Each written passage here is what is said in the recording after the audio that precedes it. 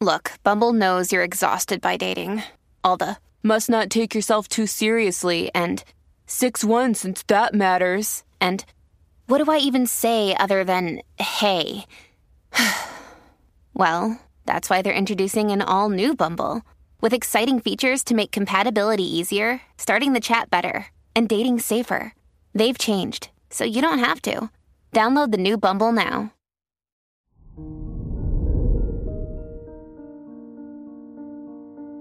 Hello there, Scorpio, and welcome to your horoscope for today, Saturday, June 4th, 2022. Luck and new opportunities may come directly to you.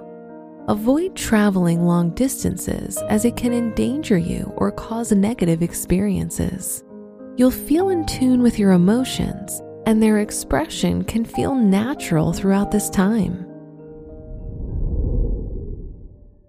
Your work and money. You'll seek more praise and validation in your school or professional environment.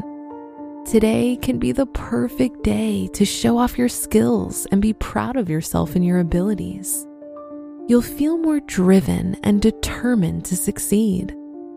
Today's rating, 4 out of 5, and your match is Capricorn. Your health and lifestyle. You'll experience good health and well-being. You may deal with stress in a healthy way, but try to avoid overworking and conflict in your workspace.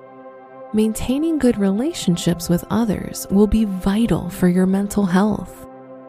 Today's rating, 3 out of 5, and your match is Taurus. Your love and dating. If you're single, you're likely to meet people who may fulfill your romantic expectations, but your emotional connection to them will be lacking because you might want different things. On the other hand, if you're in a relationship, you'll have difficulty expressing your feelings and needs to your partner. Today's rating, 3 out of 5, and your match is Gemini. Wear white for luck. Your special stone is selenite, as it will help you express yourself more clearly and help you empathize with others. Your lucky numbers are 2, 14, 20, and 29.